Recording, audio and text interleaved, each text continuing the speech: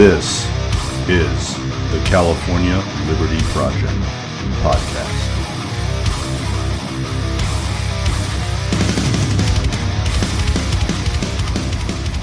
So welcome back to the California Liberty Project podcast. I appreciate everyone joining us here once again. I'm really pleased to have some great guests, a great story here today that we're going to talk about.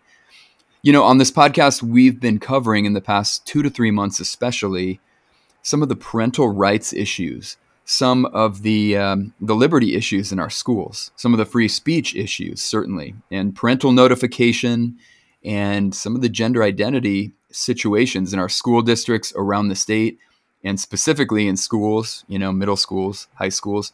We've talked about those issues with great guests. And once again today, we're going to be joined by, again, really interesting guest with a very interesting story to tell. And that guest is Jessica Tapia, joined as well by Bethany Onishenko, her attorney. And you're probably familiar with Jessica's story, but for those of you who are not, we're going to get into that story.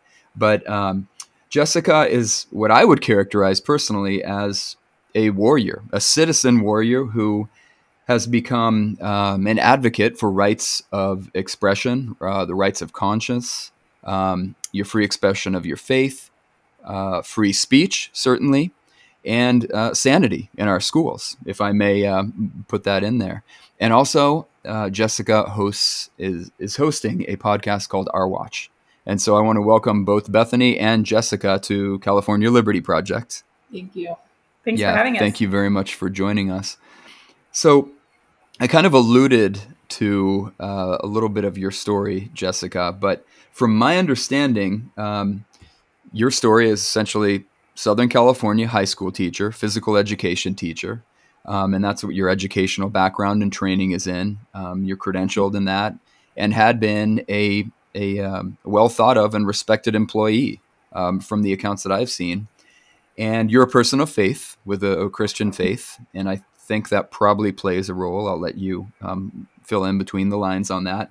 But essentially, my reading of the situation is that you were fired for not going along with concealing certain students' gender identity situations, whether that was changing, whether that was different than the birth certificate or different possibly from a parent understanding. That this was one of the main issues that came about in your situation. You were fired for your beliefs and for speaking out and for your actions with regard to certain individuals, certain students.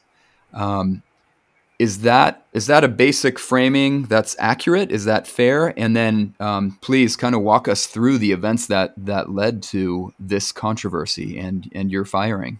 Yeah, so I was essentially fired for speaking out against and refusing to comply with 3 directives that my school district put specifically on me. And they were put specifically on me actually after students had decided to look me up on social media.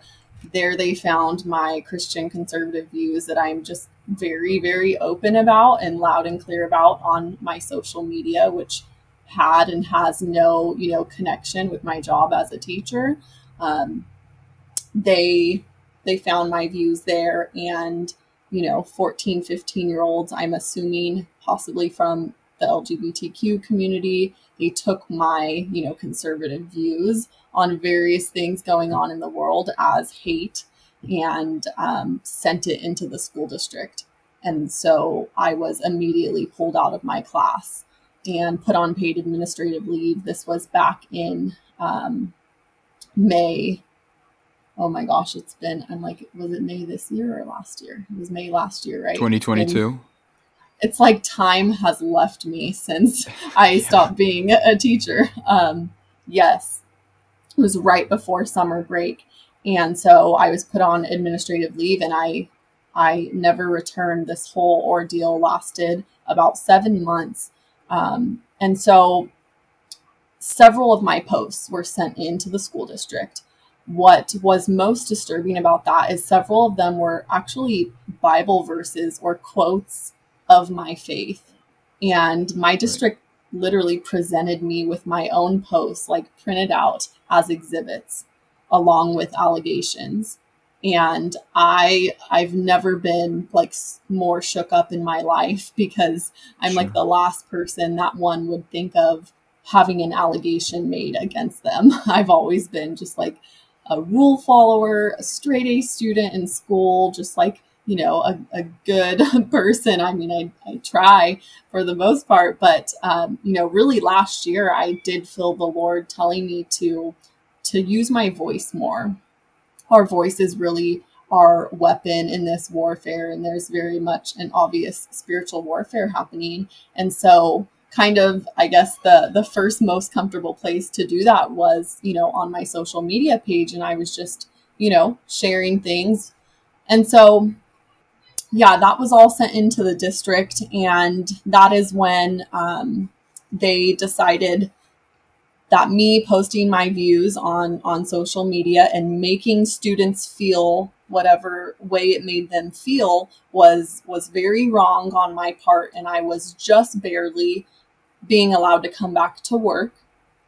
But now I would have to come back and follow these directives. So that's when just like everything took a turn for me, because I learned that I would now have to call students by whatever their preferred pronoun, or gender is. And mind you, I had never had a student ever come up to me and tell me they were transitioning or asking me to call them by a new pronoun. I had never even experienced that as a teacher. Okay, because I was curious about that. Like, is this like a solution in search of a problem, as they say, or like you're saying, you never even had a student like that before? Okay, interesting. Right. Yes. So it was really all like directives they were giving me based on hypothetical situations. So they were saying, hypothetically, if you're ever in a situation like this is how you will have to, perform. And so that was the first one. And it just kind of, began to convict me, because I'm like, well, that's lying. That's lying to a student. That's going along with the lies and confusion that a child is dealing with. Like, I'm not going to be comfortable with that. And then it just got worse. They then said that I would have to withhold that information from parents if a student ever came to me with, a new pronoun or gender preference, in the case that their parents might not yet know, for the sake of student safety and privacy. So this is just sounding crazy to me, because I'm thinking, like, since when did we start like assuming that parents are bad and parents won't keep their students safe? And also, these are children. So that the privacy word really threw me off as well. So I'm feeling worse and worse as I'm hearing these directives. And then the third one that I refused, and this one actually ended up being dropped. And sometimes I leave this part out because there's just so much to my story. But the third one was that I was to refrain from there on out from speaking to students about God or the Bible.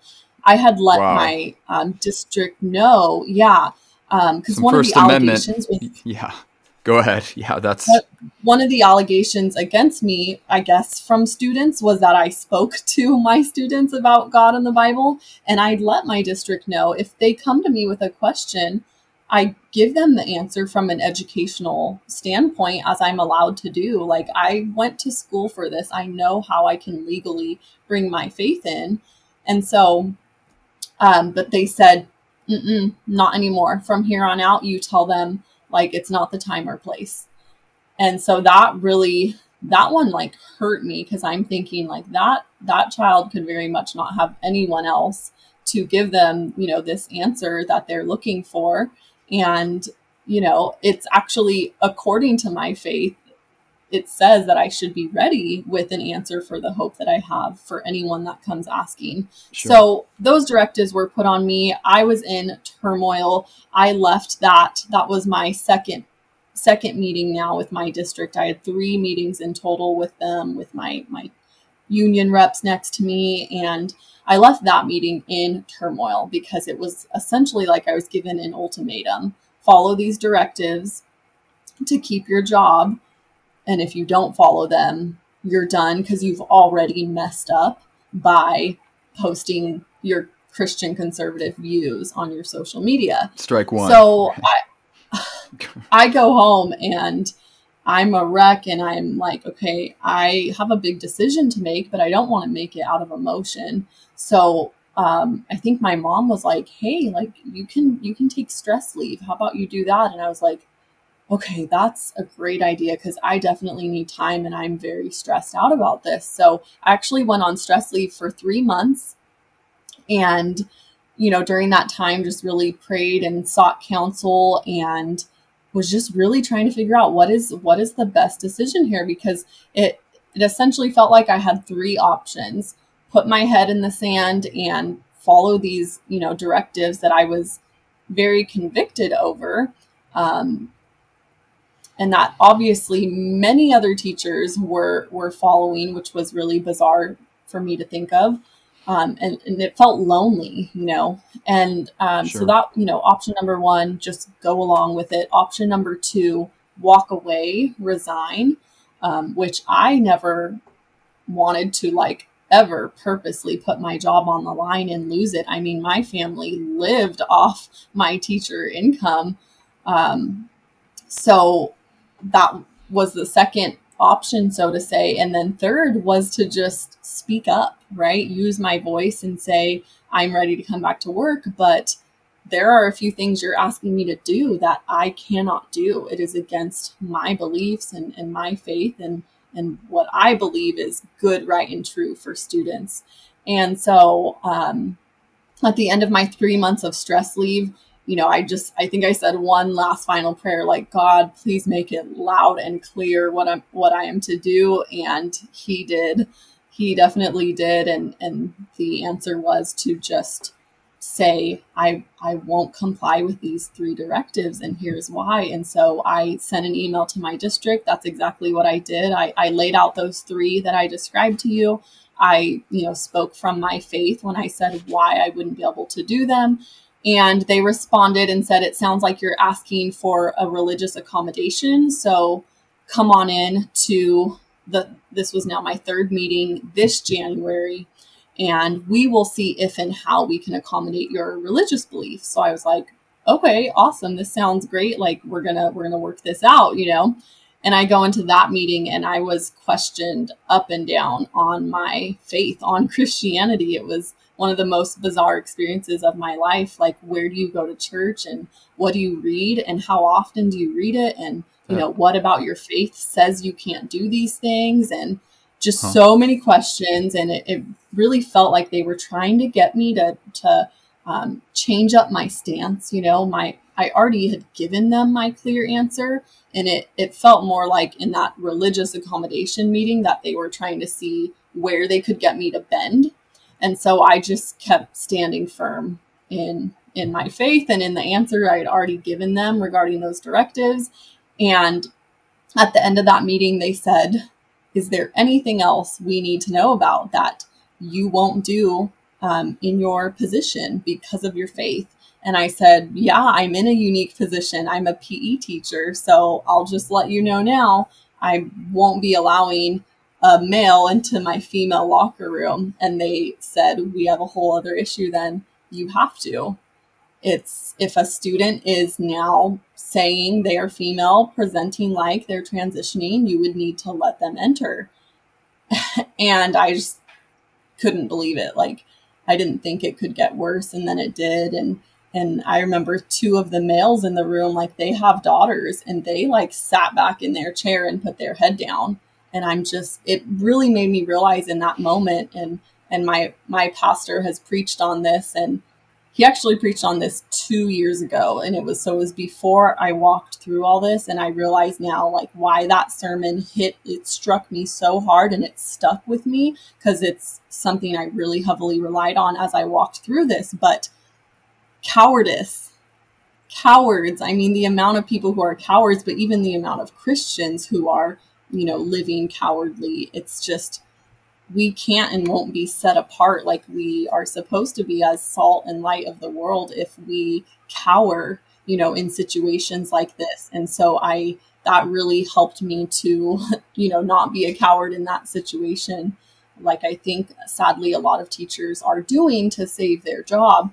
And so, yeah, it really hit me how many people are living cowardly lives. I mean, even men with daughters who wouldn't obviously want a boy entering their girls' locker room is just Exactly. And letting it if I may jump in with a question or a point, you know, I know it's you're in California, but like almost any school district probably in the nation, I'm guessing, and I don't know specific to your district, but probably more than half of the people there would profess to be Christians.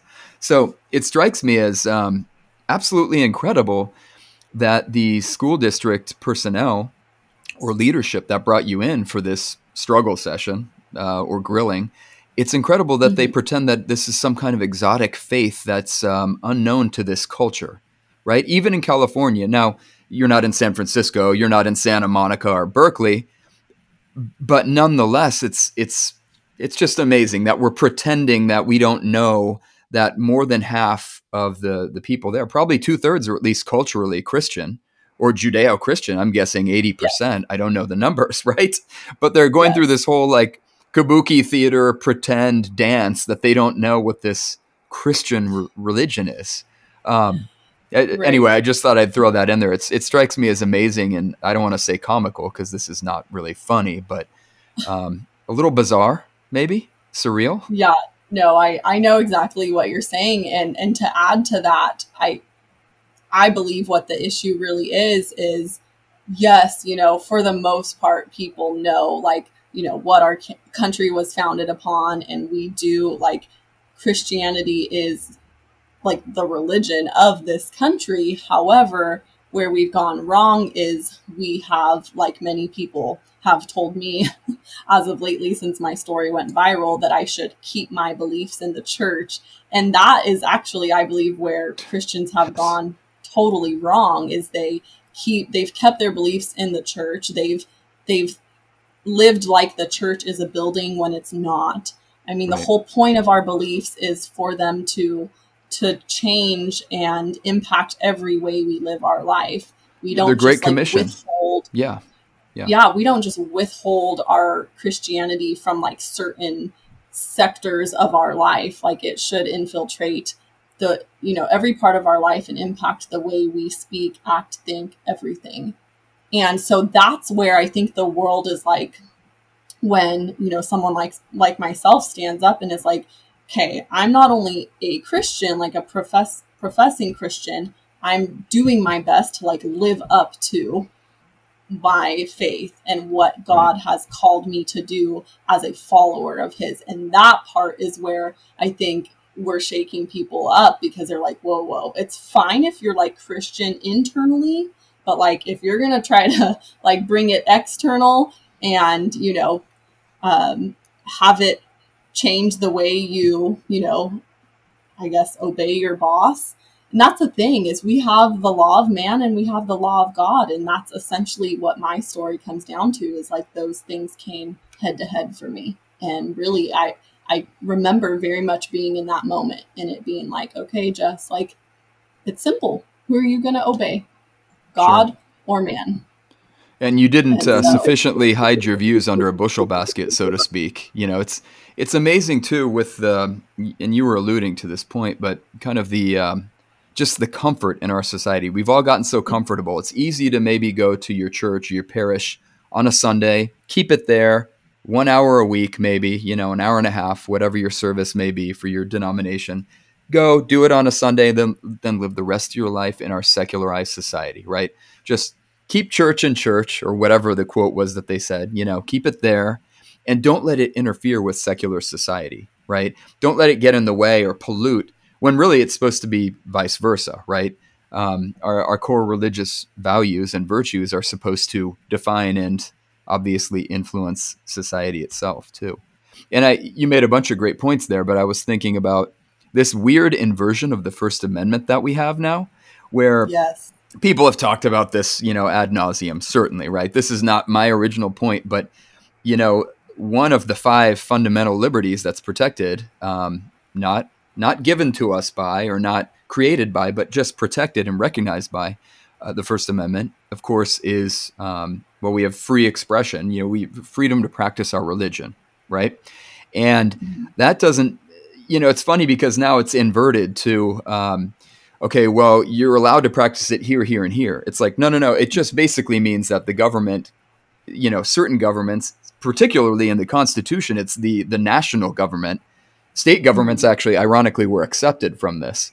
But the new national government that, Madison and Wilson were so keen on creating, they wanted to make sure that there wasn't an official national religion, right? But it's funny now because when you speak up, it's kind of like, oh no, you're not allowed to talk about religion. And it seems to me as a very strange inversion of why we had the religious clauses in the First Amendment.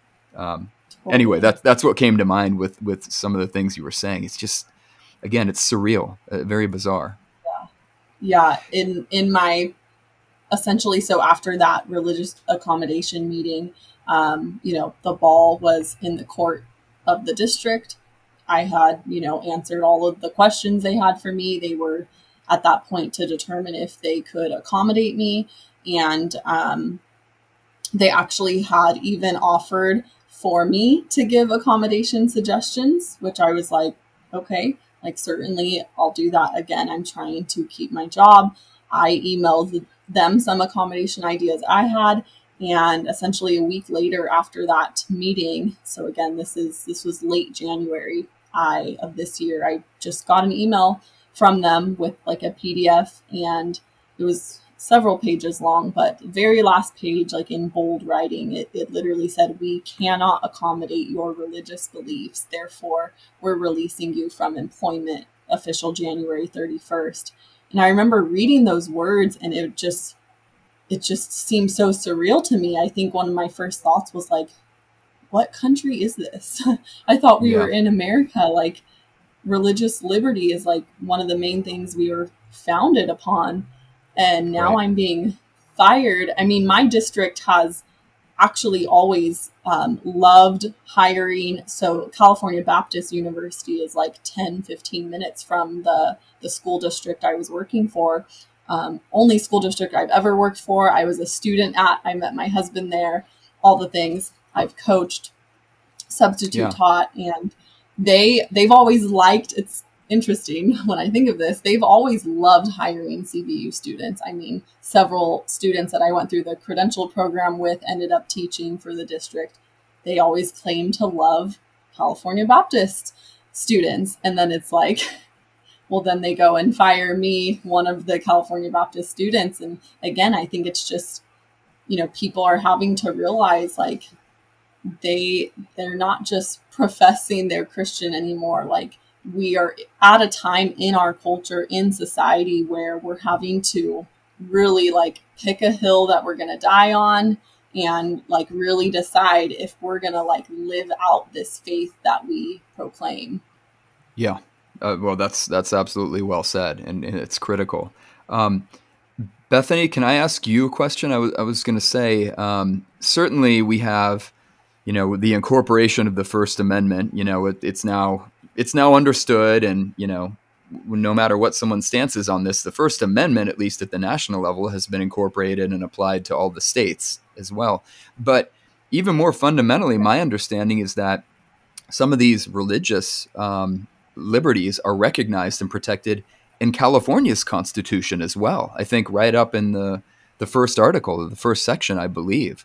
So, is this something that can be fought on more than one front? I mean, not just federal courts, but also state courts, or maybe that's the next part of the story we're gonna get to. Yeah, that's correct. You could fight it on either the state court or the federal front. Obviously, we're doing that. We're fighting it on the federal front here, but we are also bringing claims under the California Fair Employment and Housing Act, which also further protects religious liberties. So we are bringing some California law into this that also further protects Jessica. And so we've got a lot of valid claims here. Obviously, the First Amendment, the Due Process Clause, the Fair Employment and Housing Act. So we've got a lot of strong claims that protect Jessica from the discrimination that she faced. And so we're excited to see how this turns out and confident that we're going to be very successful based on her Good. facts. Yeah, absolutely. Jessica, I was going to ask you as well. I was thinking about, a lot of the other Christian, or even more broadly, just religious people, colleagues that you had at the high school and in the school district. And I'm not calling them out by any stretch, but my question here is, it seems like a lot of them should be standing up as well, because you might have some colleagues that have very similar Christian views to you, or even just traditionalist. You could have, I don't know, Orthodox Jewish colleagues that have similar cultural views and social views to yours.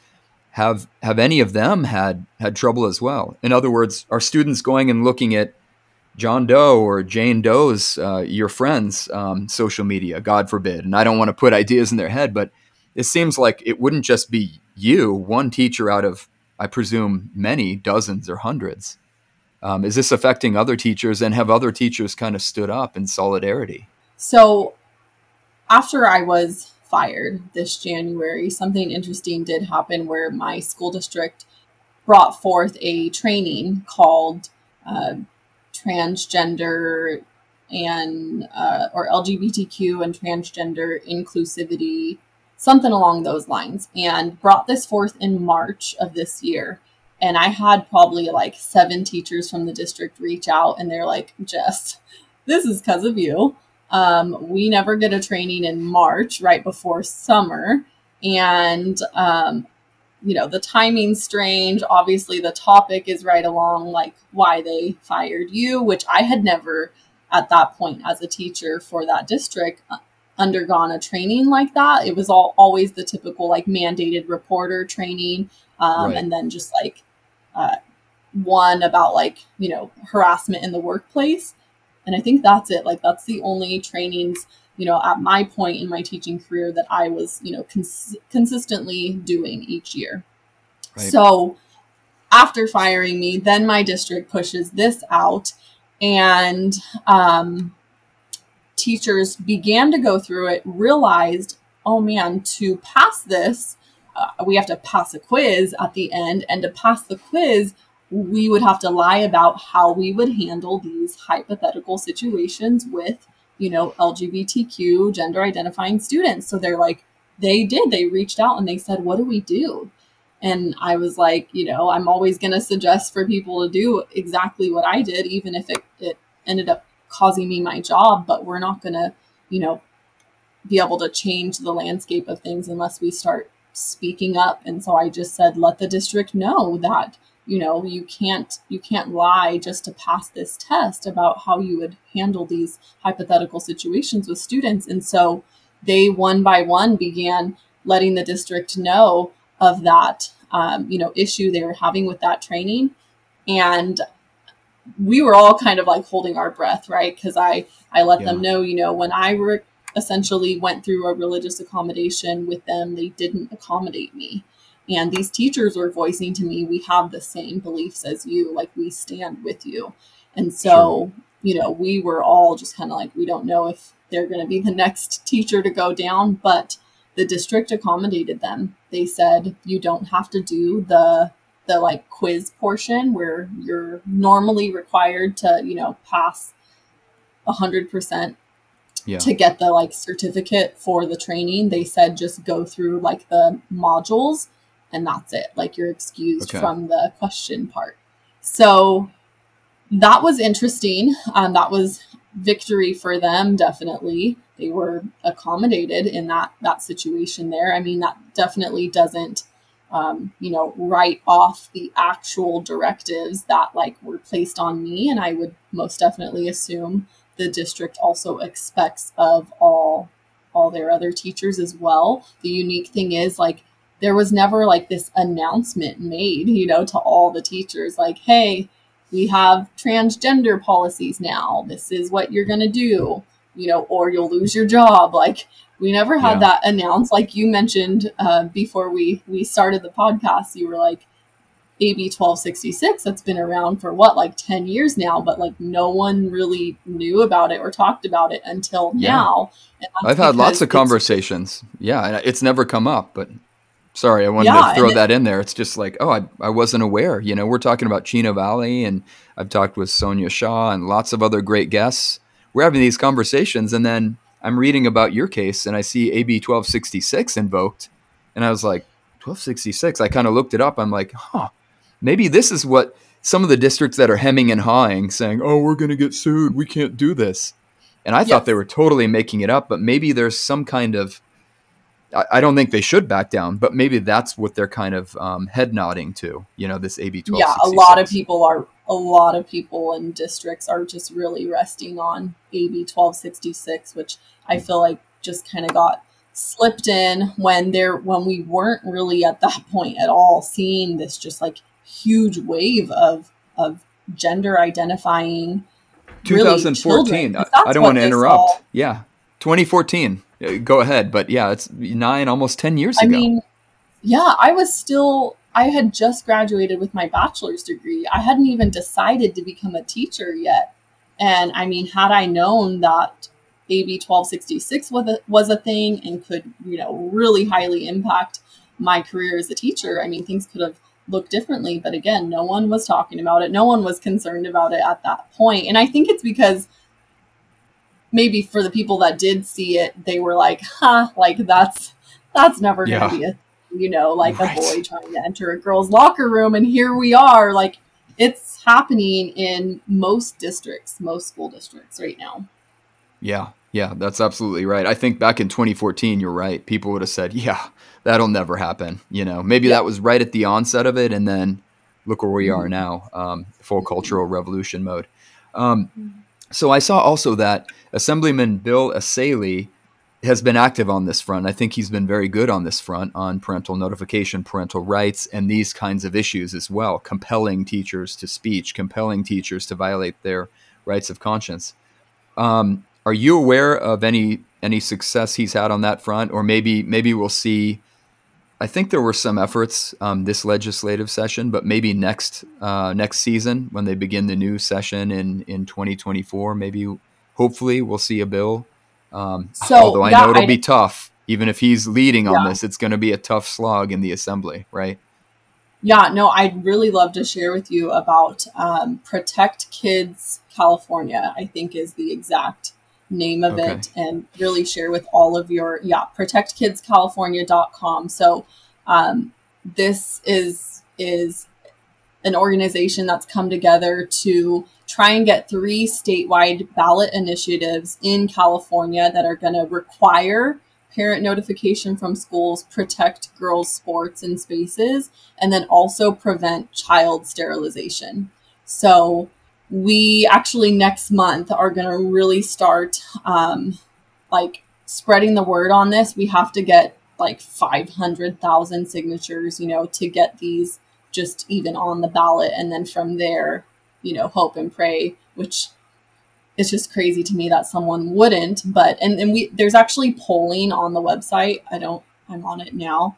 But it's definitely a great website to check out and follow along with Protect Kids California. But the website has polling that's already been done that shows that the majority, of people, don't want these things happening. So Sure.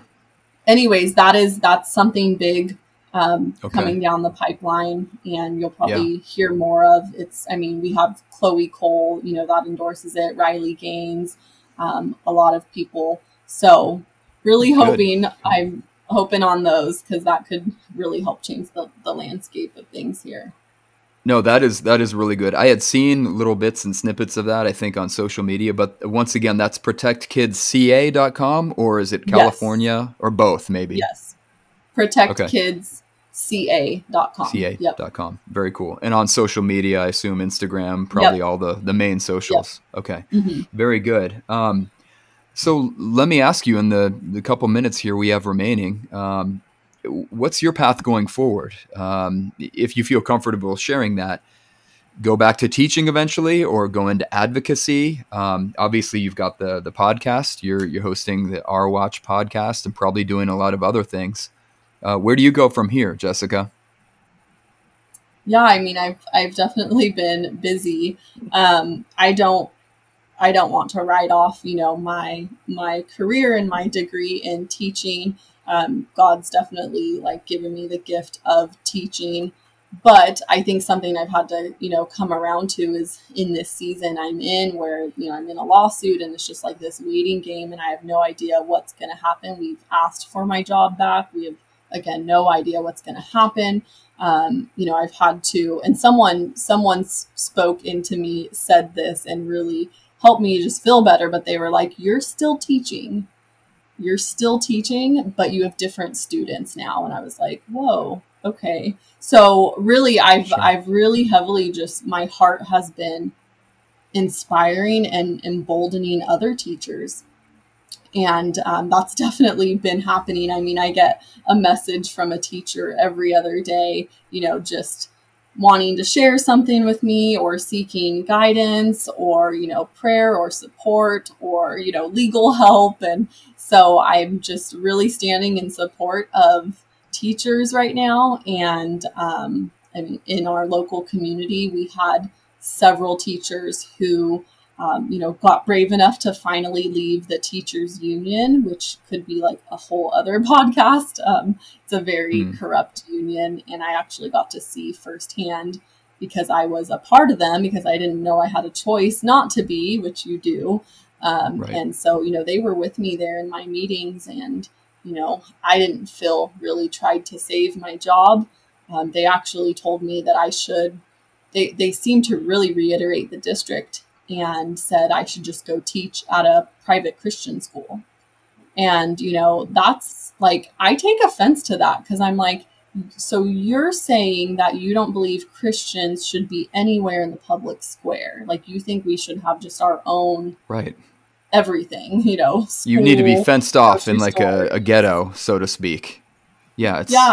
What kind of thinking is that?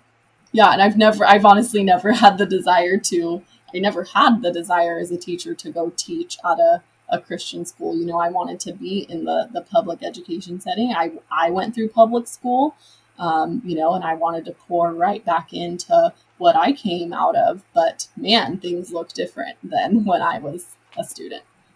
Yeah, definitely. And, even going back to what you were saying about how you would interact with students, I keep coming back to how appalling it is that there are people in, quote, authority who are basically telling you what you can have a conversation on. It's not forcing the student to convert.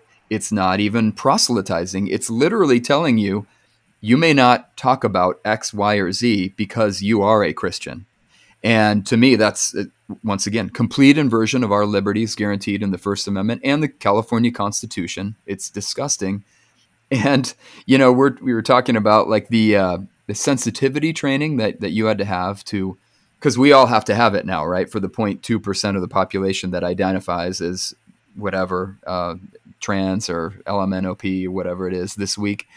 How about sensitivity training for the dominant culture in this country? Because if that's so foreign, if that's so alien to these school district hacks, how about they learn some sensitivity for 2/3 of the country? Why don't they learn about what Christianity is, other than a Christmas tree once a year where you all go and gorge and, consumerism?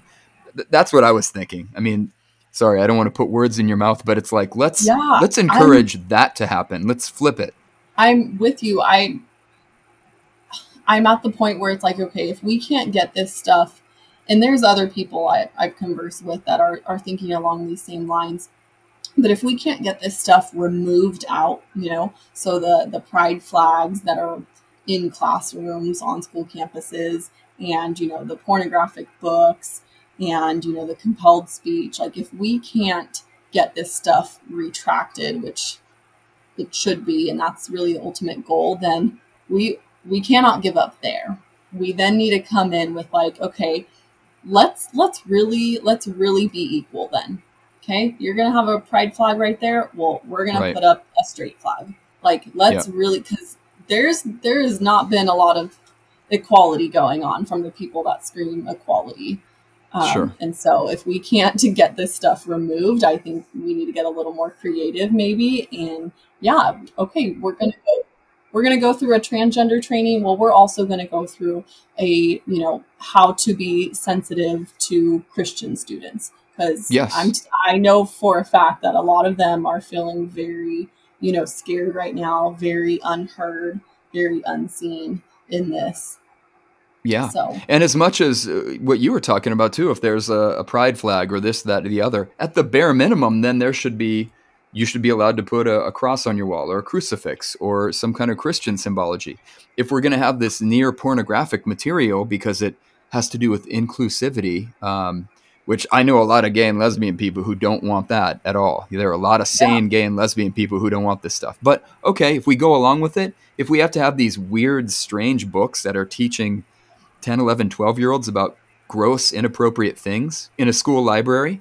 Okay, well then how about you put the Bible at least side by side, or I would argue in a place above that, but at the very least, can we have parity? Can we have that equality that you're referring to? yeah, And we say this rhetorically, but it's like, well, yeah, of course there could be a Bible in a school library. Doesn't mean everyone has to become a Christian, but it means there it is, side by side, at least with the other weird books that are there, Um, and again, it comes back to this inversion. It's like we almost punish the Christian religion, punish Judeo-Christian topics. We put them beneath radical new cultural concepts, and again, yep, it's incredible. Well, I thank you very much for your time here. I want to honor our time commitment. Once again, the host of Our Watch, and then do you have any other social media, any other websites, or any other places where listeners to this podcast could and should connect with you and follow your work, Jessica? yeah. I'm most active on Instagram, even though I'm pretty shadow banned at the moment. But on Instagram, I'm Jessica Tapia, so I am Jessica Tapia spelled out. I'm most active there. I'm also on Twitter or X. I'm very new there. I'm trying to figure it out. But I'm there as real Jess Tapia, because people have already tried to impersonate me. So Congratulations. You have impersonator accounts. Wow. Oh, You have arrived. I've been doxxed. I'm on like this doxing website, and it's like all of the Temecula, Murrieta, like warrior freedom fighter type of people that like show up to school board meetings and speak out. Like we've all been doxxed. Like they're like, Wow. we know That's where incredible. you live, where you work. It's one of those things I've had to just kind of let it roll off my shoulders, because it's just like, what do you do? It's disturbing. I don't know would how people imagine. have time for that. Yeah. But yeah, so I'm on Twitter. I'm on Facebook too. Just Jessica Okay. Jessica Shayna Tapia, I think on Facebook. So yeah. Cool. Well, I really appreciate your time, and I'm rooting for you in your corner. Hopefully, we can talk again in the future with some good news, some updates on your case. But Yeah. we respect where you're coming from, because I think people who are convicted and are faithful people absolutely need to step up and just not be hammered down. I mean, now is the time, right? But thank you also, Bethany, for your time. Thank you, Jessica. I really appreciate it. This has been the California Liberty Project podcast. Make sure to subscribe, share it with others, and follow us on Instagram and Twitter.